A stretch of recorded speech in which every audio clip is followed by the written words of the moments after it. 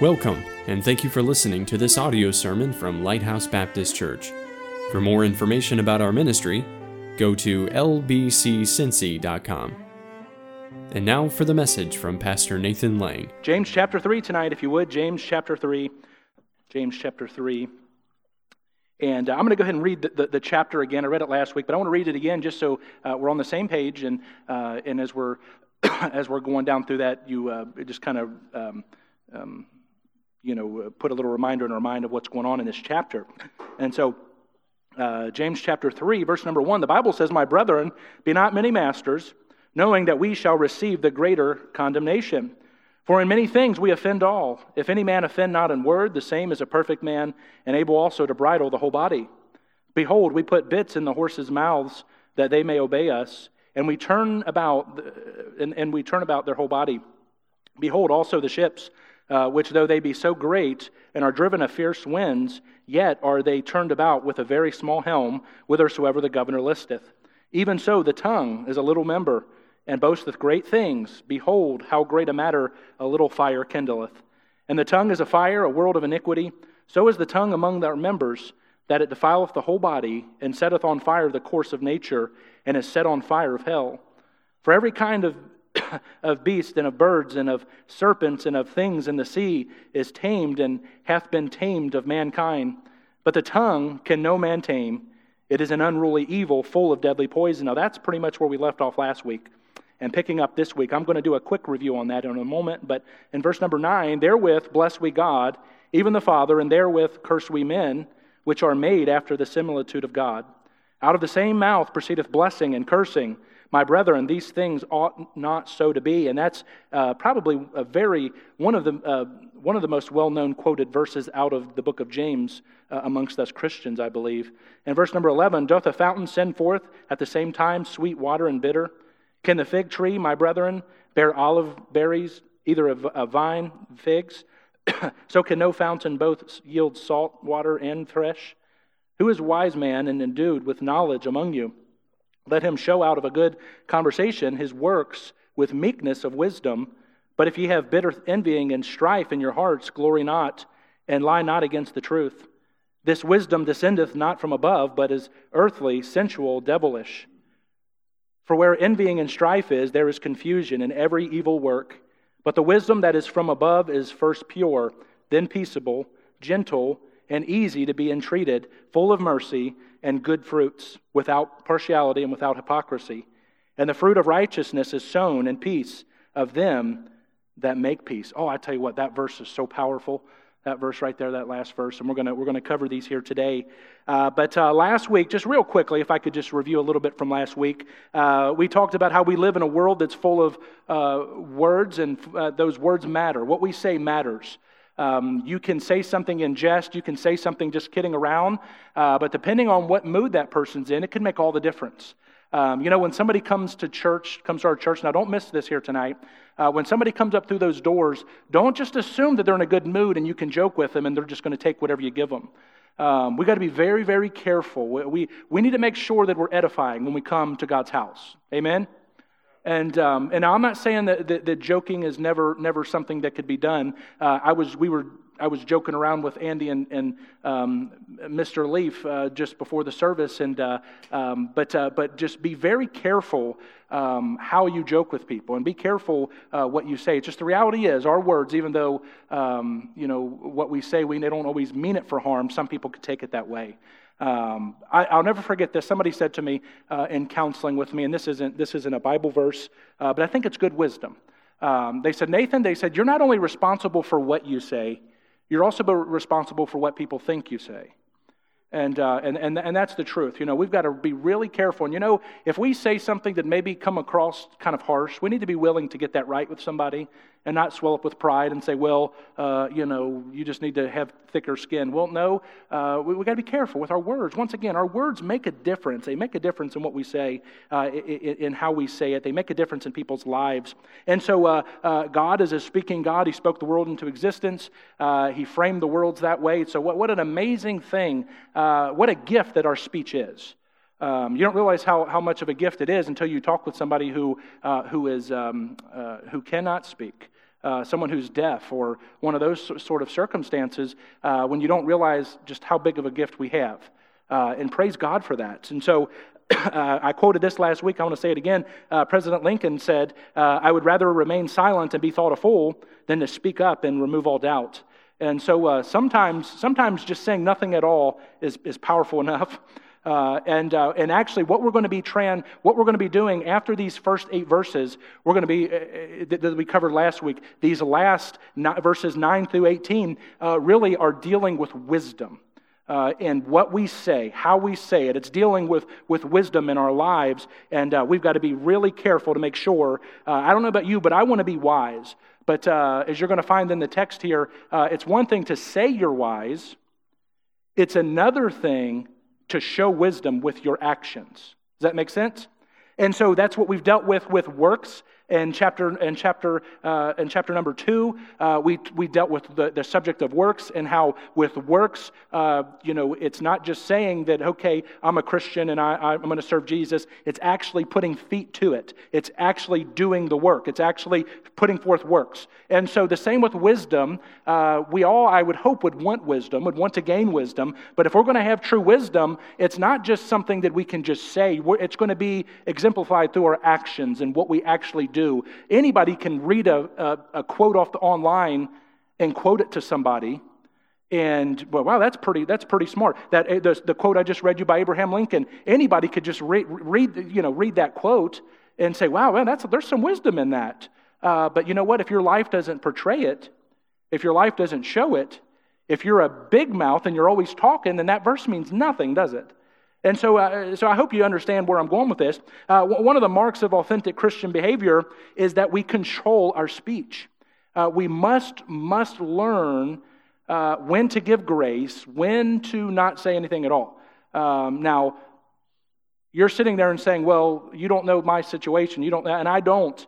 And I know that we covered last week in chapter 3 the fact that he says that, you know what, our tongue is unruly, it's set out of the pit of hell, and it's something that we cannot control in our own selves. But with Jesus Christ, we can. Are you with me tonight? All right, I want to try to, I don't want you falling asleep on me already. It's a little warm in here, I know, and we'll do our best to not have to mess with anything tonight. But James highlights something that is a particular issue for teachers in the church, but in general, the issue is for all believers. He covers in this text here, and the importance of keeping our tongue in check, the importance of being careful what we say. It's not always what you say, sometimes it's how you say it. And so our speech makes a big difference. And so to control our tongue, we need to understand our tongue. We need to understand what it is. Our tongue is a reflection of our heart. What we are saying with our mouth is a reflection of what's inside our hearts.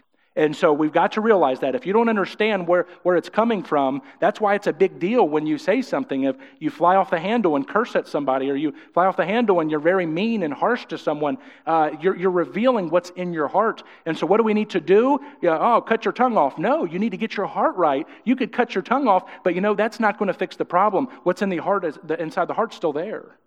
So we need to take care of the matter and take care of the issue at heart, so to speak. And so there's many things that we saw. We saw how powerful that our tongue is, and it shows us how powerful that they are. James provided with a few different things in here that we looked at.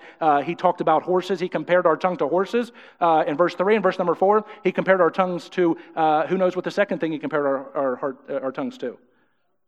To a ship, that's right, to a ship, and then ultimately to a fire. And so those are three pictures that he set forth to us in order for us to see what he was talking about here. And he provides the anatomy of the tongue and how devastating that it is, that it's a world of iniquity. In verse number 6, as I'm just stair-stepping down through here, and he said that it corrupts the whole body in verse number 6. And the tongue, it set the whole course of one's life on fire. And so the tongue is the one muscle of our bodies that we do not fail to exercise. And we say what we think. And usually, not all of us do that. Not all of us are always saying what we think. But some people, how many of you know somebody who can't hold back? They say what's on their mind always, and those people you're always nervous around because you never know what they're going to say, you never know how they're going to portray something, and so that can be nerve-wracking, yes, but the Bible says in verse number 6 that it's set on fire by hell, and so he points out that that spark that fuels all of the sparks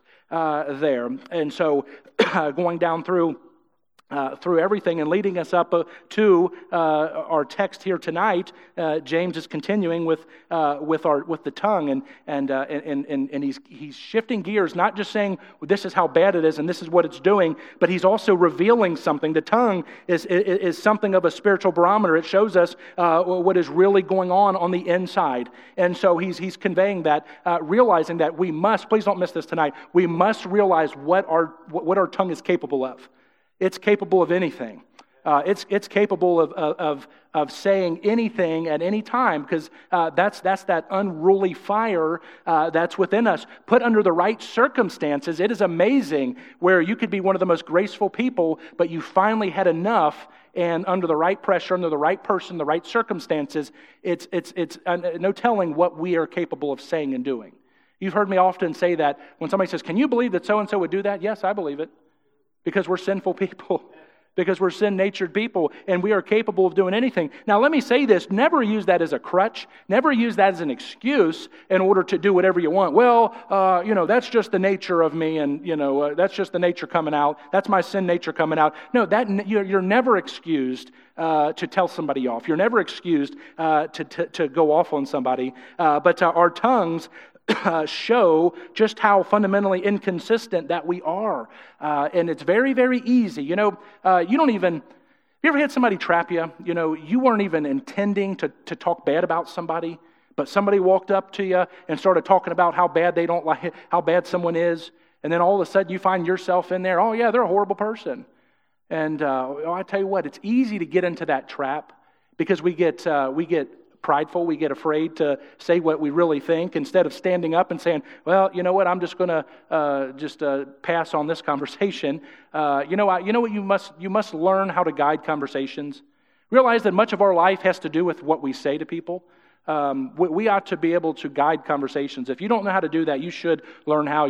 People will talk about some things. Today, I had to mail a box. During the Christmas time, someone mailed a box to our house, and it was meant to go to somewhere else, down in, Tennessee, down in Nashville. This box was supposed to go to Nashville, but their Christmas box came to our house. But it had their label on the bottom of it, and on the top of it had our house. So we opened it up, and we're like, okay, we didn't order this. And so I took it back took it back to UPS and said, hey, we need to ship this thing. And he said, well, it's going to be out of your pocket. We're not paying for the mistake. And I'm like, well, that's real nice of you. And so I paid, but had some words there with him, and kind words. It had been very easy for me to let him know how I felt. To mail this box back, it cost me $24 to mail this box through UPS back to this person. It was a heavy box. And, it had been very easy for me to get in the flesh and lose my testimony. But you know what? And this has nothing to do with it. I go over UPS probably a couple times a month to the same one and talk to the same guy. He's the same guy who's in there every time. I could, and he was generous. He was kind to me. Nothing negative on his part. But it had been easy for me to lash out at him. Well, this is your fault and your problem. How many of you ever gone to a restaurant and had your food was cold when it got to you? How many of you ever had that? How many of you, they put it in front of you and you're just like, this is not what it's supposed to be? And you know what we tend to do? We tend to go off on the waitress. She had nothing, or the waiter. Hey, I was a waiter one time, and at Cracker Barrel. Had nothing to do with them. Half the people would chew us out over their food being poor quality. I didn't cook it. I just grabbed it out of underneath that heat lamp and set it on your table. That's all I did. If you had pancakes, I scooped some butter on there. But you know what people tend to do? They use their tongue, and you know what they do? They unleash a horrible, horrible poison with that. Where's the wisdom in that? Where's the wisdom in that? That's what I'm trying to convey here tonight. And so we've already been warned about the double-minded and the discussion on praying to God for wisdom. James cautioned that those who were being double-minded should not expect to receive it. Being double-minded is trying to think and live in two directions at once, both God's and the world's, and you can't do it. You cannot live God's way and the world's way. Let me say this. People try to. Christians try to do it all the time. They look out there, they see their friends having all this fun. drinking and partying and smoking and chewing and whatever else they're doing, and they think, wow, that's a pretty good time. They're having a good time. But you know what? Once again, as you heard me say before, Satan doesn't show you the back door. He doesn't show you the hangover the next day. He doesn't show you the blackout when you wake up, the next day, not knowing who you were with or, who you were involved with that night before. Satan doesn't show you that part of it. He shows you the fun time. And can I say this? That lifestyle is fun for a while, in the moment, but it's not of God. Your flesh takes over, and once your flesh takes over, boy, I tell you what, you're in for a rude awakening. You are, because you are going to reap and reap and reap and reap. You say, Pastor Lang, you're just one of these Bible thumpers who... No, you listen, I've watched family member after family member, cousin after cousin, friend after friend live this party life. When I was in high school, I was invited to all the parties. They had party. I was on the football team. They had parties every Friday night. Every Friday night they had parties where everybody just basically got drunk beyond anything they could ever imagine. And you know how many of those I went to? 0. Do you know why? Because I didn't want to be around it. I didn't want to be influenced by it. And I didn't want to be a part of it. You will reap what you sow. So be careful. Be careful in those ways. Humans have the capacity to delight in God and then curse someone that God has not only made, but that He made in His likeness. Now, we talked about this last week. We were, and I mentioned, and I'm sorry to burst some of your bubbles, everybody in here who thinks, Donald Trump is perfect, and I think he's doing an amazing job. He's by far doing a better job than the alternative. And but the one area I mentioned last week, I wish he would just get his mouth under control. He would be so much better in line if he would just get his mouth under control. And I mentioned this. It's never right to sit and make fun of somebody and tear somebody down. Getting off of him in general, just saying, be careful when you're in the company of those people who are just tearing somebody down on purpose for their joys and for their own personal pleasure or whatever it is.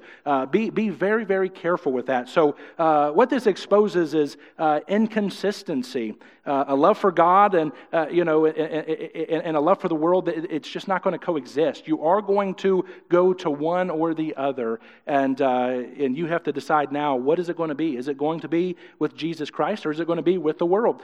James turns to the natural world to show us just how wrong this state of affairs is. In verses 11 through 12, look at it. Doth a fountain send forth at the same time sweet water and bitter? Can the fig tree, my brethren, bear olive berries, either of vine, figs? So can no fountain both yield salt water and fresh. And as we look at the world, this principle is clear. A product is always consistent with its source. If you plant a certain plant, it's going to yield whatever that plant yields, unless somebody mixed the package up on you. If you plant green beans, you're going to yield green beans. If you plant tomatoes, you're not going to get peaches, you're going to get tomatoes. Does that make sense? You are going to yield what you sow, what you plant.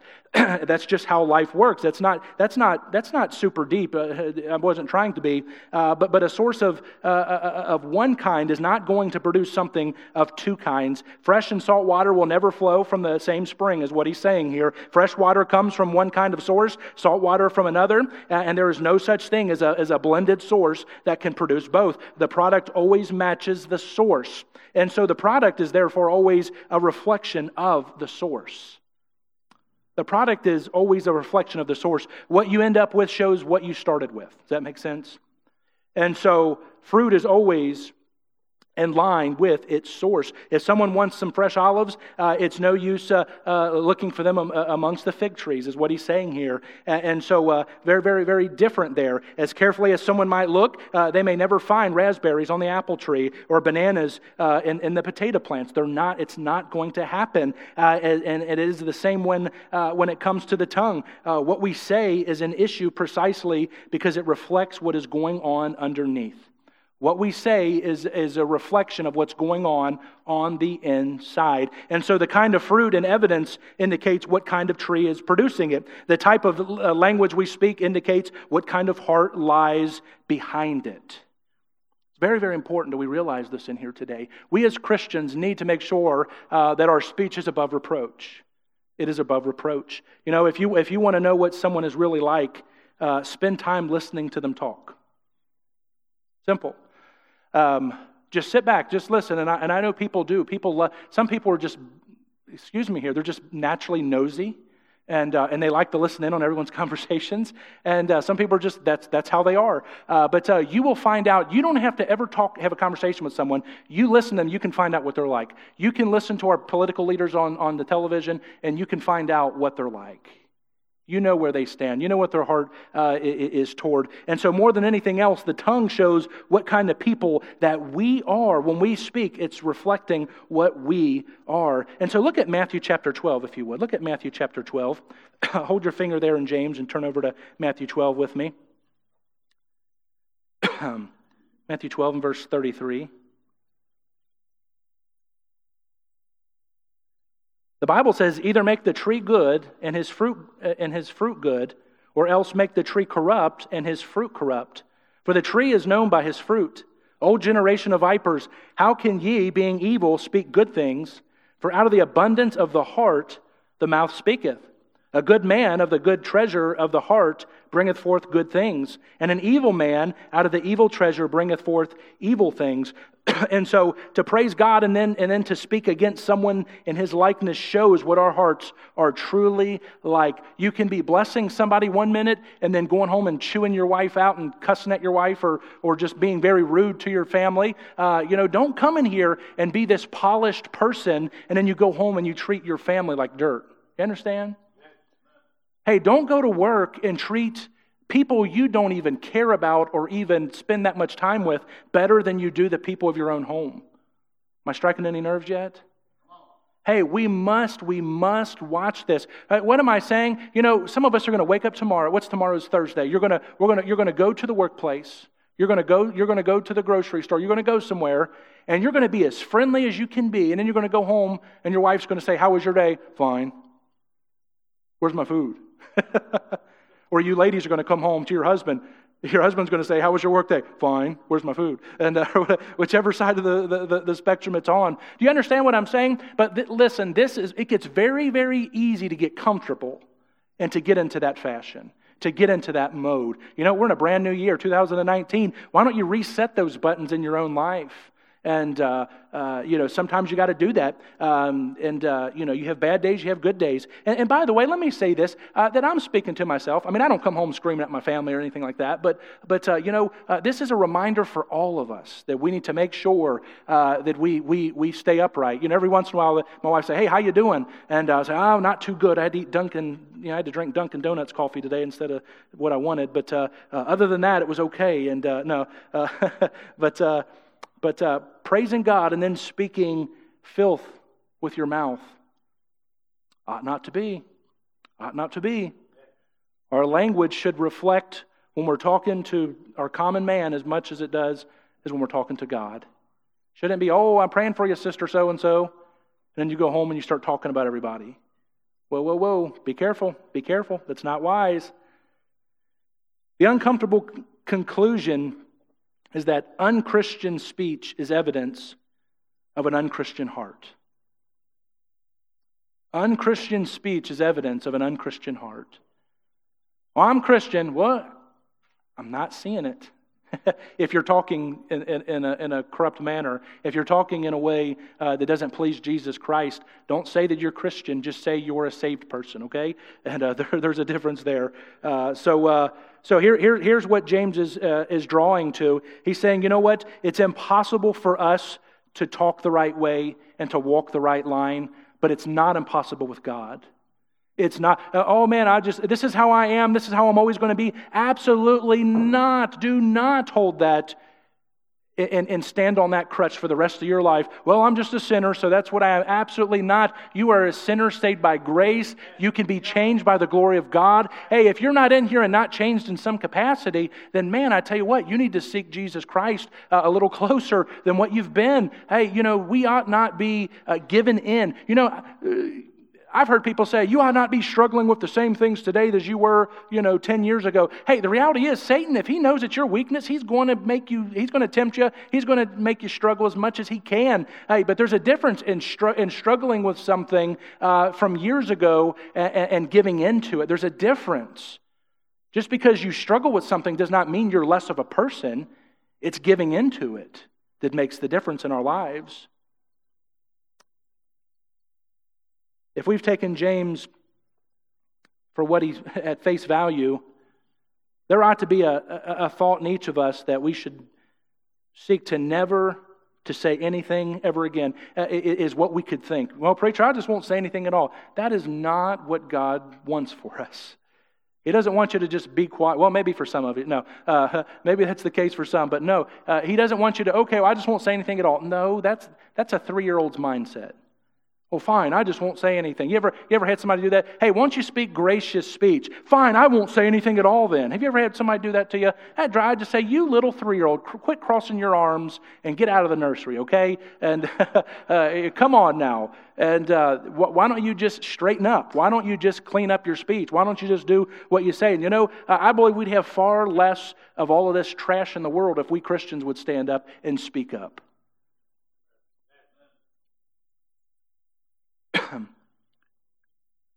What you say, what you say now. I have this thing that I say with people when I'm counseling. When I sit down and if it's husband or wife or whatever the case is, I say, all right, now you understand that, we go through some privacy things there. Is this a conversation that is not to leave this room? There's certain things that I'll go over, Brother David, and I'll go through some of those things. And so I know right up front if this is something that is top secret between me and this person only or whatnot. And we go through some of those things. And I'll usually say, if there's people counseling, I'll say, all right, now remember, anything you say can and will be used against you. Anything you say can and will be against you. Be careful what you say. Be careful how you say it. It's going to affect next month, next week, next year. It's going to affect your life some way. And so James has shown us that Christians should be able to exhibit a measure of self-control with our speech. It's a matter of self-control. What we say, we don't have to say it. If you find yourself getting frustrated, and I'll say this in marriage counseling every time, if you find yourself getting frustrated, walk away, bite your lip, and take a walk. Can I say this? I know that's simple and that's very primary level stuff. But I tell you what, that advice will save many marriages. You have no idea how many times I've had to take a walk from my wife. No, I'm just kidding. Hey, come on, wake up. No, you know what? The reality is my wife and I have never had a major fight. We haven't. We've had disagreements. Yes, everyone does. You know what? Sometimes she has to walk away from me. She's like, all right, we're just not on the same page here. Sometimes I may have to walk away from her, but we're not on the same page. We're just not, we're not meshing here. Sometimes that happens, but you know what? That doesn't give us a right to lash out. And can I say this, that I think deep down inside of every one of us in this room, there is that ability there. I know, I'm not just thinking, I know there is, but within us, there's that rage that could come out if we don't bridle it through Jesus Christ.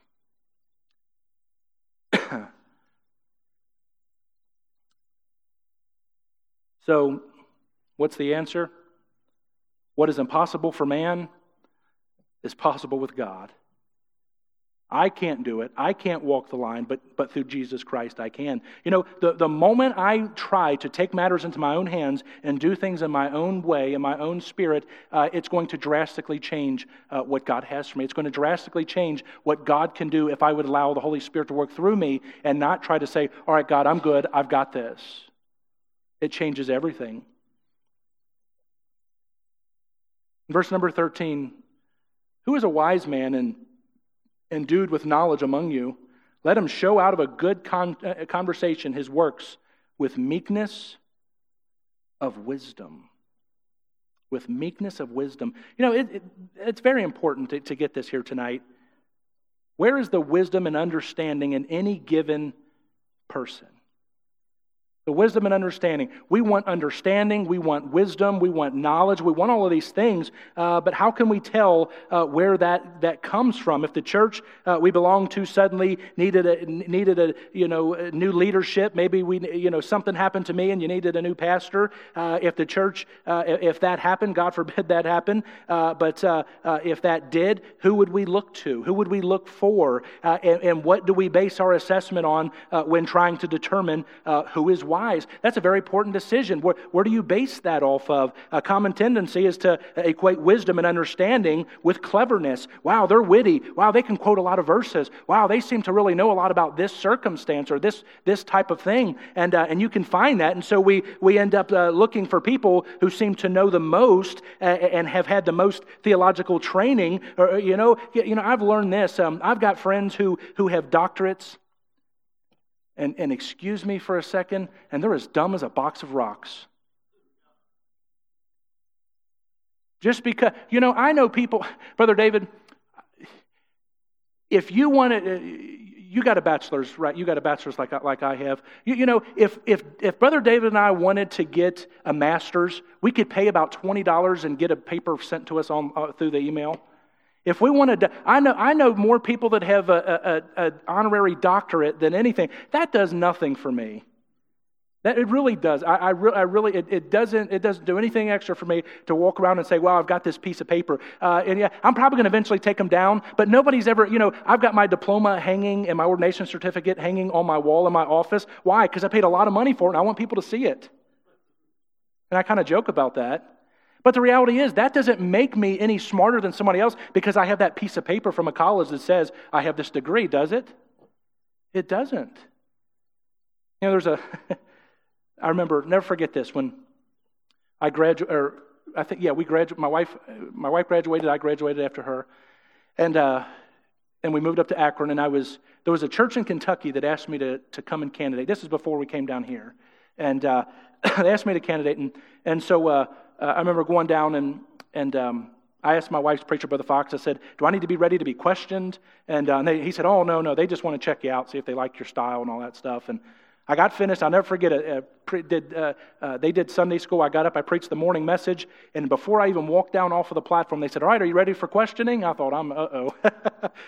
And they pulled out this book that they got from the Family Christian bookstore and started asking me a bunch of questions from it. And they're reading from here. And I'm like, these questions have nothing to do with your size of ministry and your ministry here.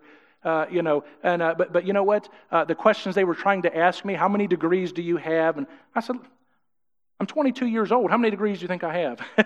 But anyway, we can search for that, and we can try to use that as an opportunity to show ourselves as having more wisdom. That doesn't mean anything. Now, I'm for education. Don't get me wrong. I'm not saying that. If you've got multiple degrees, I'm for you. But that doesn't make you a wise person. Wisdom is something that can be shown, and it does not exist if it is not shown. Just reality, that's the reality of it. If it's seen, not just in words, but in deeds, it is someone's conduct and how they live rather than their brain power and what they know. And so once again, don't tell me what you know. Don't tell me what you can do. People do that all the time. Especially, Brother Dave and I were talking about this, especially in the area of music. When people come to the church, if they're musically inclined, they want to tell me everything they've ever done, every instrument they've ever played, every all that. They want to give me all this stuff and try to build it up. And I'm like, okay, that's wonderful. That's great. But do you tell others about Jesus? I'm glad that you do that, but do you really love the Lord? I'm more interested in someone coming up to this platform and singing who has a tender heart for Jesus Christ, going to this piano, who really loves God, than to come up here and to perform for us and really just treat people like dirt. I would rather have somebody come up here who cannot sing at all, but they love the Lord and they truly mean and live what they're singing, than they have somebody that has all the talent in the world and their heart is just black. That's where I stand with that, if you were wondering. And looking for wisdom, we're almost finished here. And looking for wisdom, we're to look for a good life, not clever answers. And a good life is one made up of deeds done in humility. Wisdom leads to humility, which in turn produces good deeds. Let me say that one more time. Wisdom leads to humility, which in turn produces good deeds. If you change your heart, your speech will follow. If you change your heart, your speech will follow. We're trying to clean up our speech. We're trying to, and that's, isn't it funny when you see a new Christian and they realize, oh, you're not supposed to cuss and, all that stuff. And so they try to watch and they every other word they're saying, oh, excuse me for what they just said. And they're trying to clean it up. Well, there's a difference in somebody who's trying to clean up what they're saying and cleaning up the reflection of what's in their heart. Because if you don't clean the heart up, what's coming out of the mouth is always going to keep coming out of the mouth. You can reform it, you can polish it up a little bit, but it's still going to be the same garbage that's coming out. We've got to address the heart issue. Every wrong form of speech is a sign that there is a lack of wisdom. You see somebody who's just talking trashy, talking like their mouth's just full in the gutter. There's not very much wisdom there. Pride means we want to promote ourselves and bring others down. Pride is nothing to be proud of. Wisdom that is motivated by the right things is what we should seek. Verse 15, this wisdom descendeth not from above, but is earthly, sensual, devilish. So how is this wisdom gained? There are two kinds of wisdom, and they're both different. One comes down from heaven, and the other is earthly, the Bible says. One is spiritual, the other is unspiritual. There's two kinds of wisdom. You either possess spiritual wisdom or earthly, unspiritual wisdom. One or the other. What we feed our minds with on the television, on the radio, with the friends we bring into our lives, it is going to be a reflection of the wisdom that we have.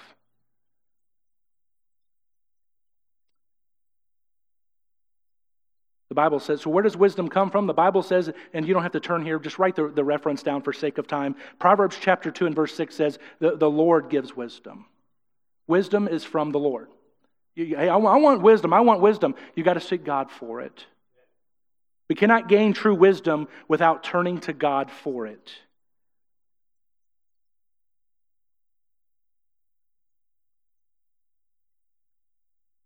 You need wisdom? I don't know about you, but I always seek wisdom from God. I don't want wisdom in my own power. I don't want to brag on what I can do. But let's look at verse number 17 as we're closing up the chapter. But the wisdom that is from above is first pure, then peaceable, gentle, and easy to be entreated, full of mercy and good fruits, without partiality and without hypocrisy. This is a great little list of guidelines when you're going to somebody and wondering if they're giving you some good godly wisdom. If verse number 17 of James 3 does not permeate out of their mouth and out of their life, you might want to think twice about going to them for godly wisdom. Does that make sense? Because these are some characteristics that are going to flow from them and from their lips. And they can't help it but to just say it. They're going to live it and they're going to do it. And that is exactly what we're trying to get out of the book of James, is the fact of it's not one thing to just say this is what I am. Live what you are. Let people see your good works and glorify God. Earthly wisdom produces strife and sets people apart from one another. God's wisdom leads to harmony. That's one of the biggest problems I had in our last presidency. Excuse me just for a moment here. But under some of your all's favorite president, Barack Obama, I'm kidding. Under his presidency, there was so much division. I can't stand somebody to come in and start playing the color card and the race card and start causing division, purpose division. I tell you what, it burns me. Can I say this, that is not godly wisdom to do those things. God's wisdom is not, when you're trying to counsel with somebody and they're counseling you to hurt somebody, they're counseling you to get away from God, they're counseling you to follow your own heart, they're counseling you to do your own thing. That is not godly wisdom. That is worldly wisdom, and they are not helping you, they are hurting you. You know what's easy to do?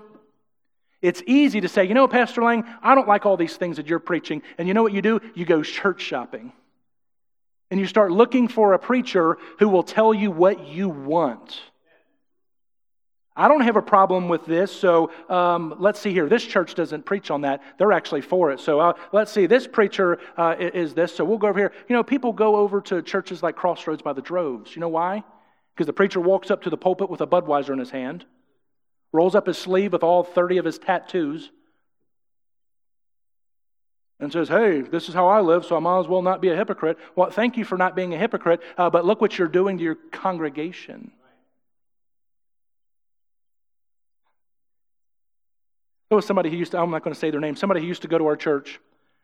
They moved away, but they had a business meeting over at Crossroads where they used some of their facilities for different meetings and things, not just for their show that they put on there. I was going to say church, but I couldn't say that. They said, hey, you want a drink? They took them around back, and they said they opened up this garage door, and it was full of beer kegs. Full. Could you imagine your tithe money going to that? I'll get off subject. I need to finish. Whew. Wisdom. I wasn't trying to just talk about the place or tear them down. What I'm trying to say, what I'm trying to expose, as I expose to a lot of people, is this. You know, you can find the place who's going to do what you want to do, but I don't want to follow my heart. I want to follow the Lord Jesus Christ and what the Bible says. Verse number 18, last verse. And the fruit of righteousness is sown in peace of them that make peace. The behavior produced by wisdom invests itself in such a way as to lead to further fruit. The fruit of the righteous is sown in peace to them that make peace. You know, what you sow is a reflection of where your heart is right now. Who you invest in, what you do, what you spend your money on, what you spend your time on is a reflection of where your heart is right now.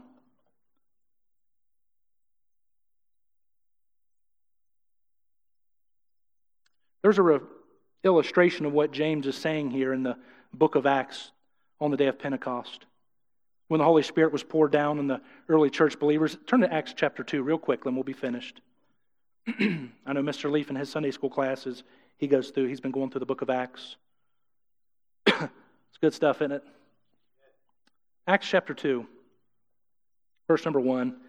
And when the day of Pentecost was fully come, they were all with one accord in one place. And suddenly there came a sound from heaven as of a rushing mighty wind, and it filled all the house where they were sitting. Verse number 3, and there appeared unto them cloven tongues as a fire, and it sat upon each of them. And they were all filled with the Holy Ghost and began to speak with other tongues as the Spirit gave them utterance. And James 3, it's James 3 in reverse is what we just read. The effects of the tongue are no less widespread, but now the great forest is ablaze with the Spirit of God. Heavenly speech is now our native tongue, and we need to learn fluency. I'm no longer what I used to be. I'm filled with the Spirit. So therefore, I just had a bad day. Okay, we all have a bad day, and I get that. You were flustered. But then what happens tomorrow when you give into that fluster, that frustration? And then it gets easier, doesn't it? The more we okay it, the more we excuse it, the more we do it. And we find ourselves talking to people in a way that we would never dream we would talk to people. You say, well, that doesn't sound like me. Well, you'd be surprised at what you'll say. Under the right circumstances and the right situation. James chapter 3, very, very clear. Your tongue can cause you to do a lot of things and say a lot of things you'd never dream of. We need godly wisdom. We need to seek wisdom in what we say. Think about it before you say it. Count to 10 before you respond. Okay? Let me bite my tongue. Sometimes you got to say, all right, well, we'll talk later. You know, there's been many times where I've had people get upset with me, and I've just had to say, hey, you know what? Let's talk about this later. Let's just talk about this later. You know why? Because I know what my tongue is capable of.